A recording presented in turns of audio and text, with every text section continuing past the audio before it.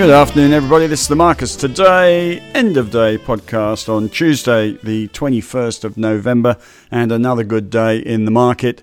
We're up 20 points. The futures this morning were suggesting we'd be up 20 points, so behaving as expected. Low volumes. What's going on this week is the US is on holiday on Thursday for Thanksgiving. The markets are shut. They're open for just half a day on Friday, so a lot of US market participants have really hit the holiday homes and volumes are low. Similar sort of thing here. And as I look through the stories, which I'll come to, company stories, there's really not a lot happening here. Main event today was the RBA minutes, which were prudently hawkish, and Michelle Bullock spurring strategists to suggest that there is the possibility of another rate rise. The RBA will remain data dependent. Inflation is still a risk, so even though the Fed seemed to have called the top on interest rates, certainly no sign of Michelle Bullock doing that yet. Despite that, 10-year bond yield today unchanged, and the US 10-year bond yield.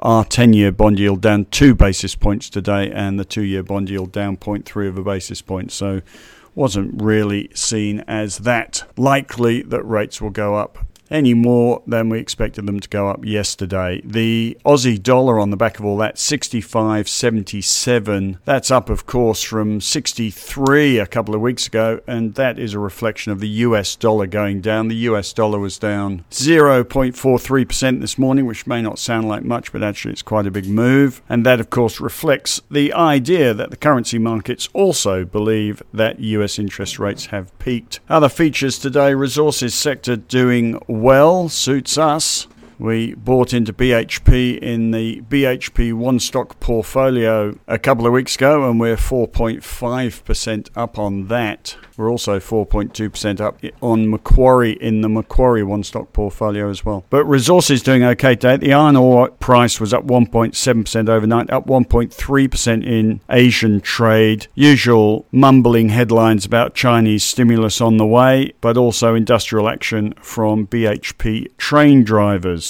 Our market is up 4.7% from the bottom now. The Nasdaq is up 11.7%, and I'll write about it tomorrow. But what was the best performing stock on our market since the bottom of the market? In the technology sector, Australian technology stock Afterpay is up Block, formerly known as Afterpay, up 42.4% from the bottom of the market on 30th of October. Next best performing stocks, just for your interest, James Hardie up 25%, and a bunch of REITs, Unibail Rodamco. I knew this as well. This, of course, was the COVID smashed REIT owning all the retail shopping centres in Europe. It's recovered up 24.3%, Stockland up 15.4%, GPT up 14.8%. Some of the other best performers, WiseTech, Fortescue Metals, Goodman Group up 11.8%, CSL bounced 11.3%, REA Group, I sort of had that right. We put Domain Group into our ideas portfolio on the basis it is half tech, half property market, which should do well if interest rates come off the top, and REA doing well as well, up 11.6%. I will publish an article about that tomorrow. But resources leading today, BHP up 1.4%, Rio up 1.9%, Fortescue Metals up 0.7%. Banks holding their own. Big bank basket up 0.4%. Big resources basket, by the way, up 1.6%. Gold sector did rather nicely today. Northern Star up 3.5%. Evolution Mining up 2.4%. But lithium wins the day. Pilbara Minerals up 3.4%. Mineral Resources up 2.9%. Liontown Resources finally has a bit of a bounce back, up 6 cents to 152. That's 4.1%.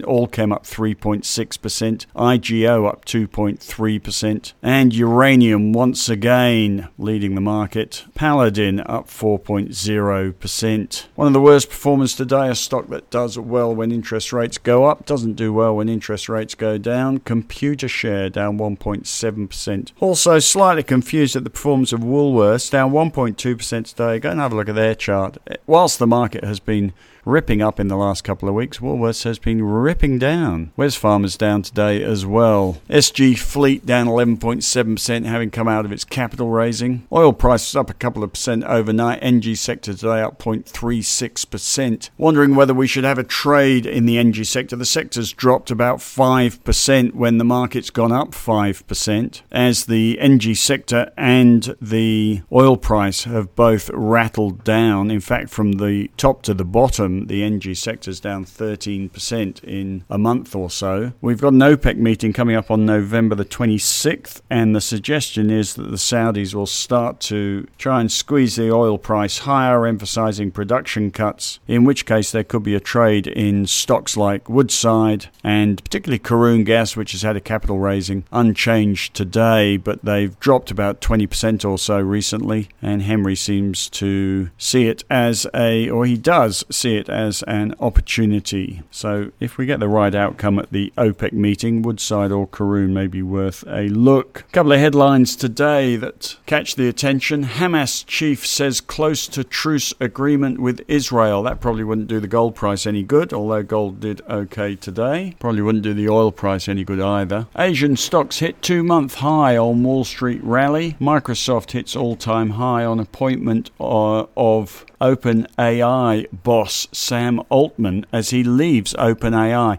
This is a story probably worth reading. There's some shenanigans. Nobody quite knows why he left OpenAI. 777 employees wrote a letter saying that they will revolt unless he is allowed back. The board seem to have picked up on something and dumped him, and nobody quite knows why. Anyway, it will out, no doubt. But OpenAI's loss, OpenAI, by the way, is 80% owned by Microsoft, is Microsoft's gain. Another headline of interest: hybrid vehicle sales surge in China, posing fresh threat to foreign automakers.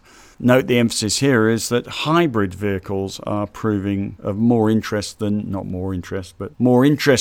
they were compared to electric vehicles. Possibly the case in Australia as well, with the large distances we have to travel. I was on car sales looking for hybrid vehicles the other day. There aren't that many around. Lexus seemed to have a nice one. Quick stock stories. Fortescue Metals up 0.7%, announces that it plans to become a major producer of hydrogen and renewable energy, spending $550 million on the Phoenix Hydrogen Hub in the United States. Origin Energy down 2.9%. There is a shareholder vote on Thursday whether to approve the $20 billion takeover bid by Brookfield and EIG. Share price at the moment is $8.28. The bid price is $9.43. The obvious expectation is that it will not go through. It's almost like a political election, this, seeing the parties align on whether to vote it through or not. Technology One down 2.1%. Full year numbers today. Net profit up 16%. Revenue 19%. Brickworks down 1.9%. I think they had their AGM. AGL down 1.9% AGM today as well. Iron ore at $133 a tonne. Pro Medicus founders selling $176 million worth of Pro Medicus. Share price up 1.2% today. And that's about it. Not very exciting. We are going to see if this NVIDIA result tonight sets off another bout of irrational exuberance about AI. As I say, there is a holiday in the US on Thursday, half day Friday, so it's all going to go a little bit quiet. I think you'll find volumes have been low in the US. As I leave you, Dow futures up 9 points, Nasdaq futures up 0.1%. Bond yields flat to down, gold up, mining up, the rest drifting, lithium up. That's about it. You have a good day. I'll be back tomorrow.